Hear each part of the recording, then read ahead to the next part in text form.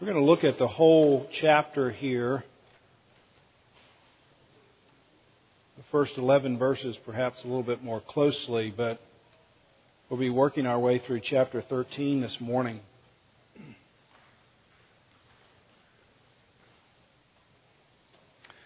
Photography is a small voice at best, but sometimes one photograph can lure our sense of awareness. Photography is a small voice at best, but sometimes one photograph can lure our sense of awareness. That was at the end of a video that I watched recently on the world's most famous photographs. The show about a series of photographs that the world has come to know according to the people who put the film together. Most of the photographs you would have been familiar with if you'd seen them. Some of them were inspiring. The first man on the moon. Martin Luther King standing at the mall in Washington, D.C. Soldiers raising the flag at Iwo Jima. The kiss.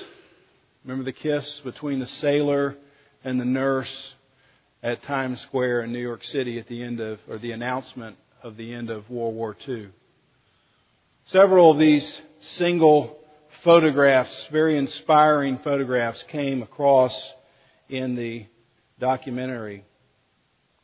But I noticed that most of the photographs were more disturbing. They weren't the same kind of inspiring photograph that you would see of a man on the moon or raising a flag. They struck something very disturbing, and especially if you remember what the association was to the event. Some of you will remember these pictures. A 9-year-old girl who's running down the street without any clothes on because she's been burned from a napalm attack in Vietnam. I mean, that picture made its way across our culture. A fireman carrying a child away from the bombing at the Oklahoma City building. The child is a bit bloodied and bruised, and he's looking down at the child, speaking to it. And you find out later he's whispering to this young child, everything's going to be okay.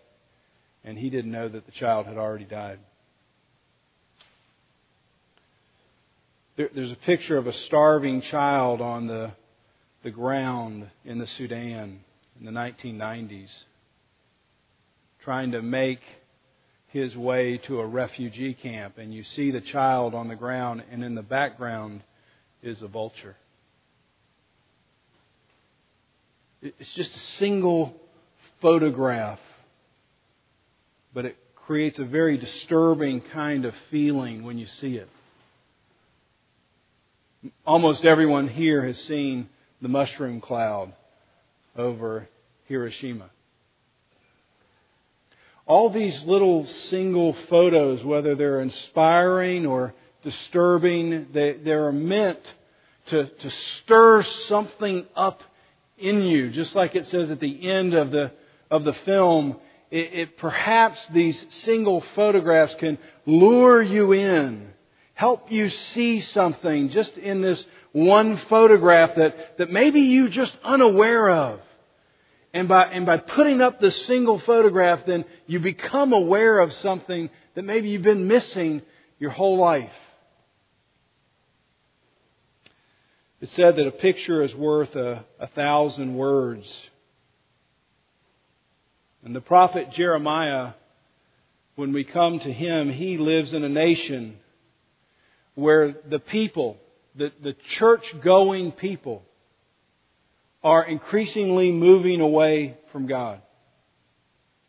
It's the church-going people in Jeremiah's town and his nation. They're the ones who are turning towards the culture and pursuing prosperity and pleasure. And they're hearing all the promises that the culture is barking out to them, and they're beginning to be turned away from the Lord, and they're going after those gods. And so God, trying to recapture the attention of His people, He handcrafts Jeremiah. And as we saw last week, his name means God hurled. And so He handcrafts His young preacher, His young prophet, and He hurls him into this nation who's turning away from God, who's going towards the things of the culture, trying to be an alarm clock. One that can't ever be turned off. So for 40 years, Jeremiah sounds the alarm in sermon after sermon after sermon. Turn around. It's the people inside the church that are creating most of the problems. If you could let go of the prosperity and the promises of the culture, if you could turn your attention back to God, then things would be well with you. But the people don't listen. The pastor preaches one fiery sermon after another, but the people aren't paying attention. And so Jeremiah decides he would try using pictures. You might think of chapter 13 as Jeremiah's attempt at PowerPoint. He stands in his pulpit today, and instead of preaching the fiery sermon, he just pulls up the PowerPoint presentation and he just shows one photograph and then another photograph, just hoping that it would disturb or disrupt or capture the attention of his audience to say, I'm going in the wrong direction. And maybe this one photograph would capture my attention and bring it back towards God.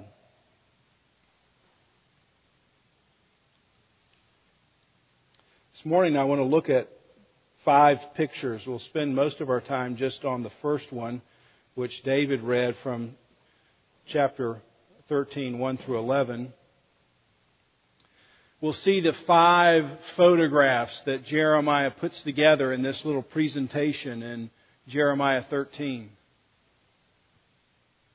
Then you're going to notice Jeremiah's despair as the pastor.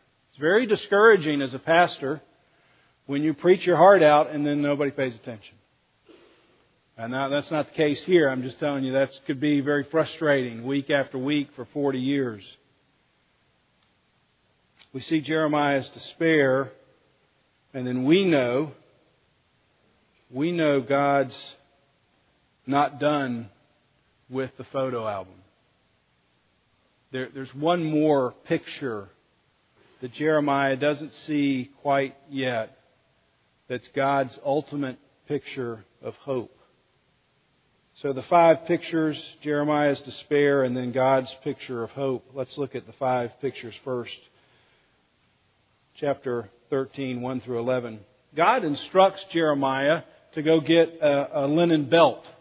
It's not a skinny little belt like we would have today. It's more like a girdle or a sash, something that you would wrap around your waist. It might go down towards your thighs, and it would be something that would cling to you. It might be something that a priest would wear or a king would wear, and he gets a brand new one. It's not ever been washed or anything, and he walks around in Jerusalem and in his people, and he's walking around with this fine linen belt, and no doubt everybody's noticing, hey, he's got this fine belt on.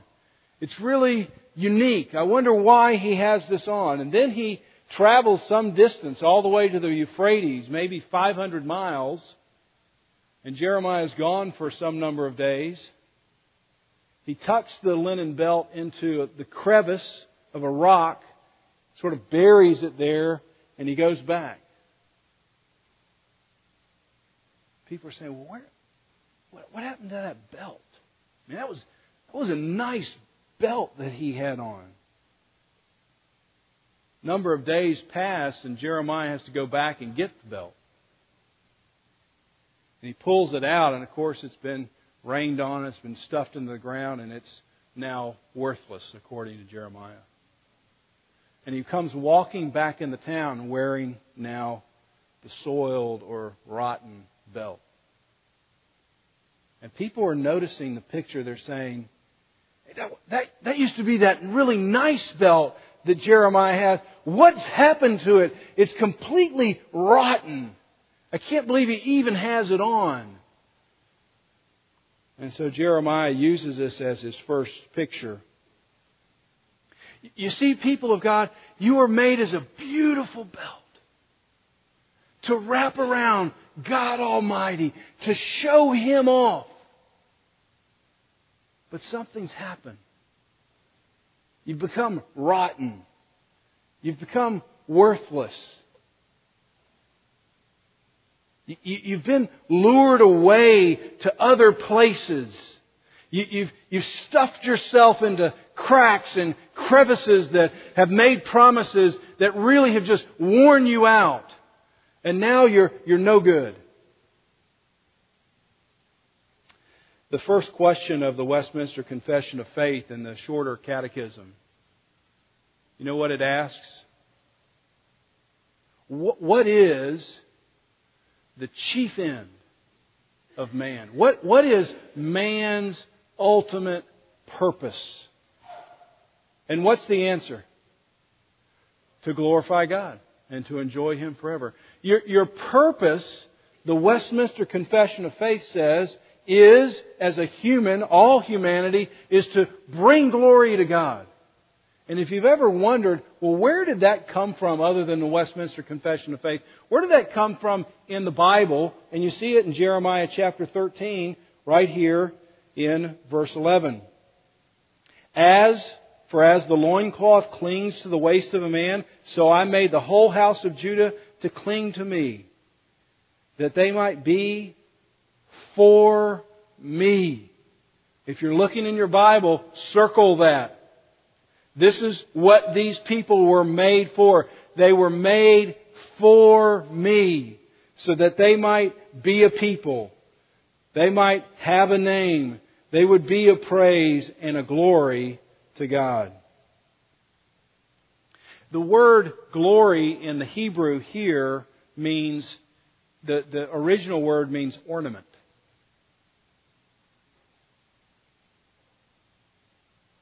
The people of God were to be like an ornament. Something that hangs there and brings attention to the thing that it's clinging to. And so women understand this. You put on a bracelet. You put on a necklace. You put something in your hair. You wrap something around your neck or around your waist. What's the purpose? What's one of the purposes of that? To enhance your look. And so God is saying, do you see that picture? You are meant to wrap around me, much like a priest or a king would wrap something around himself to enhance his look. You are meant to wrap around me to enhance my look. You're like this fine ornament that I've hung out there. So when people see you, they look up and they see something even greater. They see God. Genesis chapter 1, you see this incredible picture. God begins to place the ornaments. The stars and the moon and the sun, the land and the sea, and all of creation is meant for what purpose? To glorify God. The heavens declare, the psalmist says, the glory of God. And when God looks at all of His creation, He says it's good. Until He gets to the sixth day. And on the sixth day, He creates man and woman in His image. It's like you and I are the star on the top of the tree of creation. We're the ultimate thing. We're the ultimate piece of the created order that is supposed to shine brightest for God's glory. We're like this finely hung ornament, so that when people would see us, we uniquely as humanity, made in the image of God, people would see us and say, I see something even greater. I see God by looking at you. That's what we're meant to live like. And God looks down and says, it's very, very good. But something happened. C.S. Lewis, in his book Mere Christianity, calls it the great sin. It's the sin that underlines every other sin. And he calls it pride. And we see it here in Jeremiah. We know it from Proverbs 16. Pride goes before the fall. The creation preferred to highlight itself rather than the Creator. The people who were made like human highlighters that were supposed to come along and mark out God so that He was even brighter by our markings. The human highlighter has decided to turn in on itself and color itself. So instead of drawing attention to the Creator, we're drawing attention to ourselves. Would you please notice me? It's a problem not just in Genesis, it's a problem in Jeremiah. And so he returns, he has this soiled or rotten belt on. And it's a photograph that Jeremiah uses to help his congregation see something that they're not hearing. Do you see? You're meant to highlight me, but you're just highlighting yourself. Your whole world is wrapped around you. And God intersects that world just as long as He's going to do what you need Him to do that you can't do. And so He's really nothing more than sort of this cosmic butler that you pray to and say, God, here's my list for today. If you could work on that while I'm doing my thing, that'd be real helpful. When I mentioned this last week, when we went to Peru, it was very easy to see that the people in the church were serving two different gods, because on top of their house they had a cross, and then they had these two strong-looking bulls on each side of the cross. And then some had bottles up there, some had a ladder. And of course the cross was a symbol of Christianity, but the bulls were symbols of prosperity or fertility. The bottles represented alcohol, so it was festivity. A ladder represented increasing prosperity. So you got to see in Cusco, Peru, that there were churches and there were people filling those churches, and they brought that home and they put it on top of the roof with the other gods that they were also serving. And I asked this question, what else besides a cross might be on your roof? And somebody emailed me back this week and said, you know, if I had to say that there was one other thing on my roof, it'd be a picture of myself.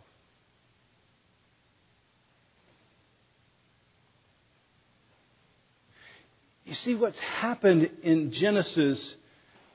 You see it show up again in Jeremiah 13, but you see it in yourself, do you not? That really you're still in competition. You need to make sure you get noticed. That people are highlighting what you're doing instead of living for God. Matthew 5:16, Jesus comes along and says, "Let your light shine before men, that they may see your good deeds and glorify your Father who is in heaven." We're not trying to hide our deeds. We're not trying to be nothing. We're trying to be a great ornament that people do see and say, wow, that's incredible. What a beautiful belt. But then notice the person wearing the belt. And so we're not hiding our talents. We're using them in a way that when people look at them and they go, that's amazing, then you deflect that attention to, no. Let me tell you who's really amazing is the Creator. That's the first picture. The second picture is jars of wine, and we'll go through these much more quickly. You see it in verses 12 through 14. Jeremiah is saying, we live in a land where all the glasses are filled from these big jugs of wine, and let every jug be filled. And everybody's going, of course, yes, We want all our jugs of wine to be filled. So when they pour out, they pour in this great joy into our lives. And Jeremiah said, you see that picture? What's coming out now, what's coming out of the jar into your life, into your cup, is the wrath of God. Because of your disobedience, because of you trying to chase after me and chase after other gods, what you're going to get from me is this pouring out of my wrath on your life. The third picture comes in verse 16. Give glory to the Lord your God before He brings darkness, before your feet stumble on the twilight mountains. And while you look for light, He turns it into gloom, and He makes it deep darkness. You see, in their time, all of the Baals, all the false gods were up on the top of the mountains. And so you'd always go up and worship these other gods. And Jeremiah is saying, you're up on these mountains and you're stumbling around in the dark. You're serving these other gods that you think, oh, they're going to bring light. If I can just get this one job, if I can just get this one person, if I can just get this one thing to go my way, then light is going to break into my life. And He's saying, it's not going to be that way. It's going to be gloomy darkness. You're going to be like a man on a mountain and the sun is setting and it's getting darker and darker and darker. That's the third picture. The fourth picture, verse 18. Say to the king and the queen mother, take a lowly seat, for your beautiful crown has come down from your head. Jeremiah looks out in his congregation, and of course he has a number of just ordinary people. And then he notices the king and the queen, or the king and the queen mother. And he says, God's wrath is coming out on you. You yourselves, you're going astray. Even in your high position, your crown has fallen off of your head. You're going to get a lowly position. And finally, perhaps the most graphic and disturbing of all the pictures comes at the end of the chapter, verse 26. This is God speaking to His people. I myself will lift up your skirts over your face, and your shame will be seen. Your adulteries, your whorings.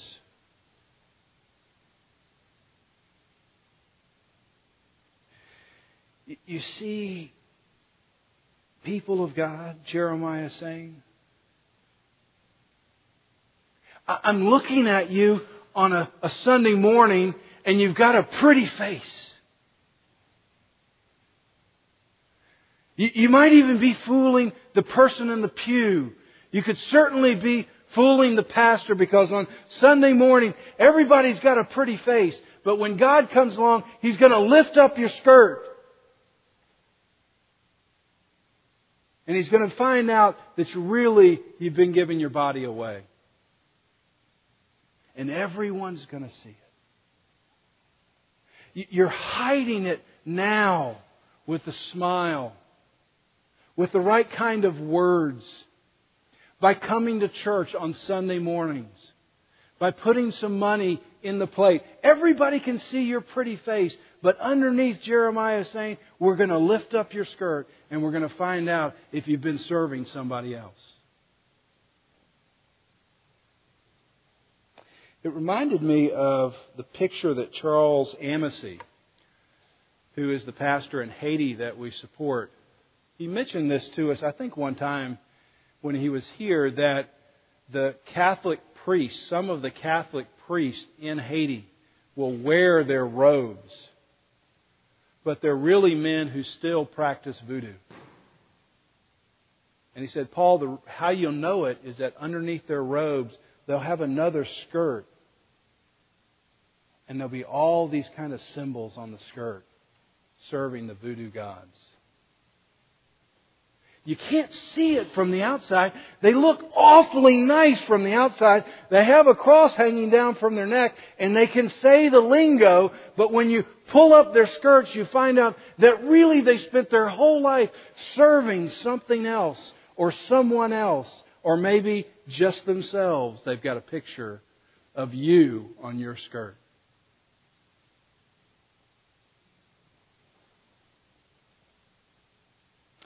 This isn't a pleasant PowerPoint presentation. I mean, if today is the day you invited your neighbor or friend, you're already trying to think of a conversation in your car. Hey, it's not always like that. You know, you need to come back next week.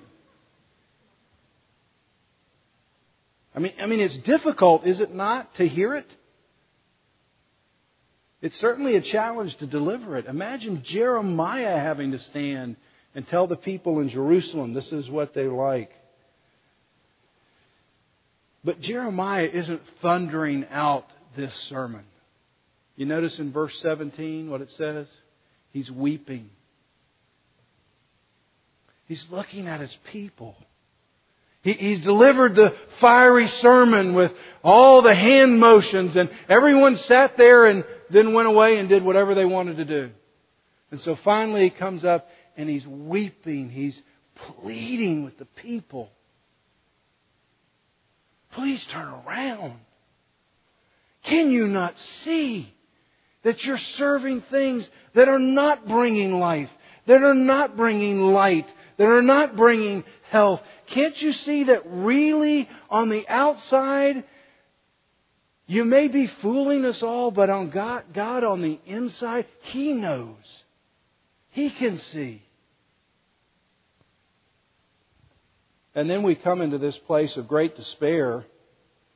Verse 23. Can an Ethiopian change his skin? Or can a black man change his skin? It's not a racial comment. It's just a factual comment. Can a white person change the color of his skin? Can a leopard change his spots? I mean, is it possible to do that? And the answer is no, you can't. And so he ends his PowerPoint with this question. How long will it be before you are made clean? How long will it be before you are made clean? Do you hear what's happening there? You can't clean yourself. How long will it be before you clean yourself up? That's not what Jeremiah said. The worst thing you could do is walk away from this sermon saying, I just got to clean myself up. He's right. I'm doing these things. I got to stop doing these things and I got to start doing these things. That's believing that you can clean yourself up. And Jeremiah is saying, you can't. You're spotted. You can't take those spots away by your own self. And he's wondering out loud, how long will it be before you're made clean? Before somebody from the outside comes in and says, you can't clean yourself, I will take it on and I'll clean you up. Pretty sure I've used this illustration about Zachary before. We're at our countertop. He's in the little clip-on high chair. You know what those things are? They look terribly unsafe, but you clip them on, you put your very valuable kid in it and hope they hold. And so we've got him clipped on and he's sitting there. He's probably about 1.5 years old and Nancy's pregnant with Morgan. And he's eating whatever very gross thing you give to your kid when they're 1.5 years. Stuff you would never eat. You don't even want to smell it, but you're shoveling it in. And he's looking all happy until what happens? Little problem, indigestion, and he just barfs all over himself. So here he is. He's 1.5 years. He's sitting there. Mess all over him. Pregnant wife, already prone to sickness, gets a little whiff of this. And she's running very quickly as far away as she can, saying, you help your son. And Zachary turns to me with his arms out. Just a mess. He can't clean himself up. His dad has to come in and pick him up in his mess. I didn't pull out a hose and say, well, we got to clean you off first. His dad has to come in and get messy himself and say, son, I love you. Daughter, I love you. I'm going to pick you up in this mess and I'm going to clean you off. I'm going to make you clean. And so we see and we know as Christians what the last great picture is. I mean, Jeremiah leaves us with 5 very disturbing pictures, but Jesus Christ comes in and says, no, let me turn all of these pictures around for you. Jeremiah, we're left with the spoiled linen belt. But in Revelation 19, Jesus says this, let us rejoice and be glad and give Him glory.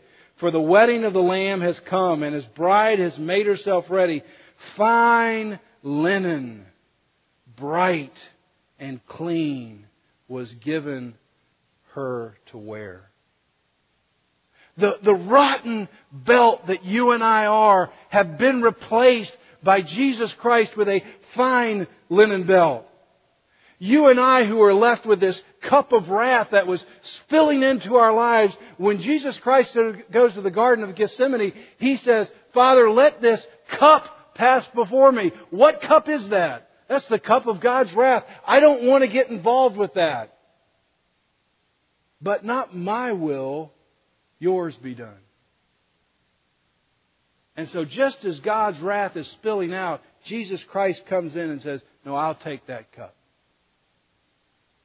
So you don't have to take it. In Jeremiah, we're left stumbling around in the dark, and Jesus comes and says, I'm the light of the world. Whoever believes in me will walk in darkness no longer. In Jeremiah, we've lost our crown. In 1 Timothy, Paul says, there is in store for us a crown of righteousness, that the Lord Himself will pick up and put on our heads. In Jeremiah, we're left as an exposed prostitute. But listen to this incredible picture, Revelation 21. Jesus is preparing a bride beautifully dressed for her husband. And on that day, a loud voice will announce, and picture this, the marriage has taken place. The party's going on. The great reception is happening. And the couple's going to walk through the door. And this is going to be the first time they're announced as a couple. Now the dwelling of God is with men. And He will live with them. And they will be His people. And God Himself will be with them and their God. And He will wipe away every tear from their eyes. And there will be no more death or mourning or crying or pain. For the old order of things has passed away. We're no longer a prostitute. We're this beautiful bride. The photo album for those who trust in Christ is spectacular. It's one incredible picture after another. And so I'm left with these 2 questions. If you're here and you don't know Christ, you're searching. These pictures maybe have stirred something up in you. Probably you've spent much of your life trying to make a good name for yourself. Hoping that if there is a God, when I see Him, I'm going to give Him a good name. You can't have a good enough name. Somebody has to give you their name. Jesus Christ comes and He takes His name and He gives it to you. So you don't have to work for your reputation before men, and you don't have to work for your reputation before God. God Almighty has come down and He has given you His name. You can't do good. You can't change your spots. You need some outside help. And there is no other name other than Christ, who has come, your Creator, to take that on your behalf. If you're a believer,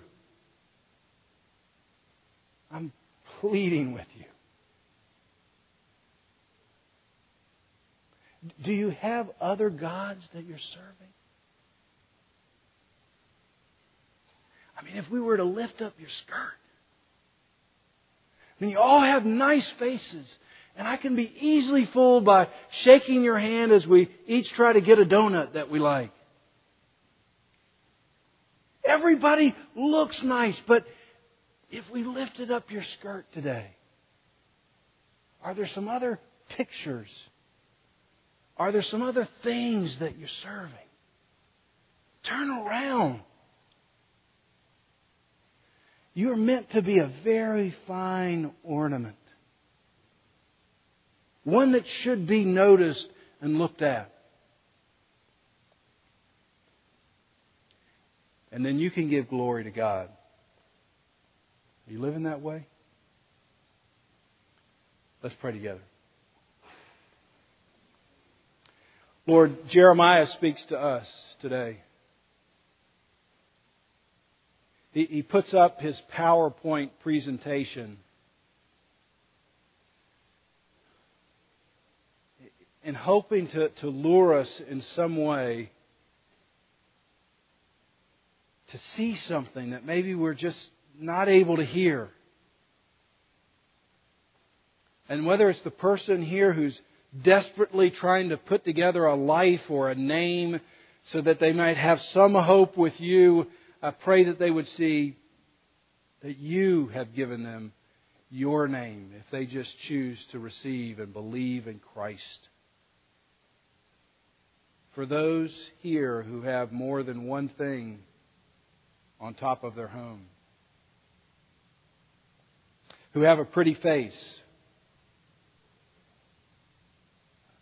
would you help us mercifully, whatever it would take, to let go of those things that we serve, so that we might just be this single photograph living for the glory of God alone. Lord, thank you for your many gifts, your Word, your people, new members. Thank you for Temple Baptist and their generosity here, for the people who are building our other building. Thank you for the many talents that you've given. I pray now as we worship you with our offering, as we consider what Jeremiah has spoken to us today, that you would help us. Help us, Lord. In Jesus' name, amen.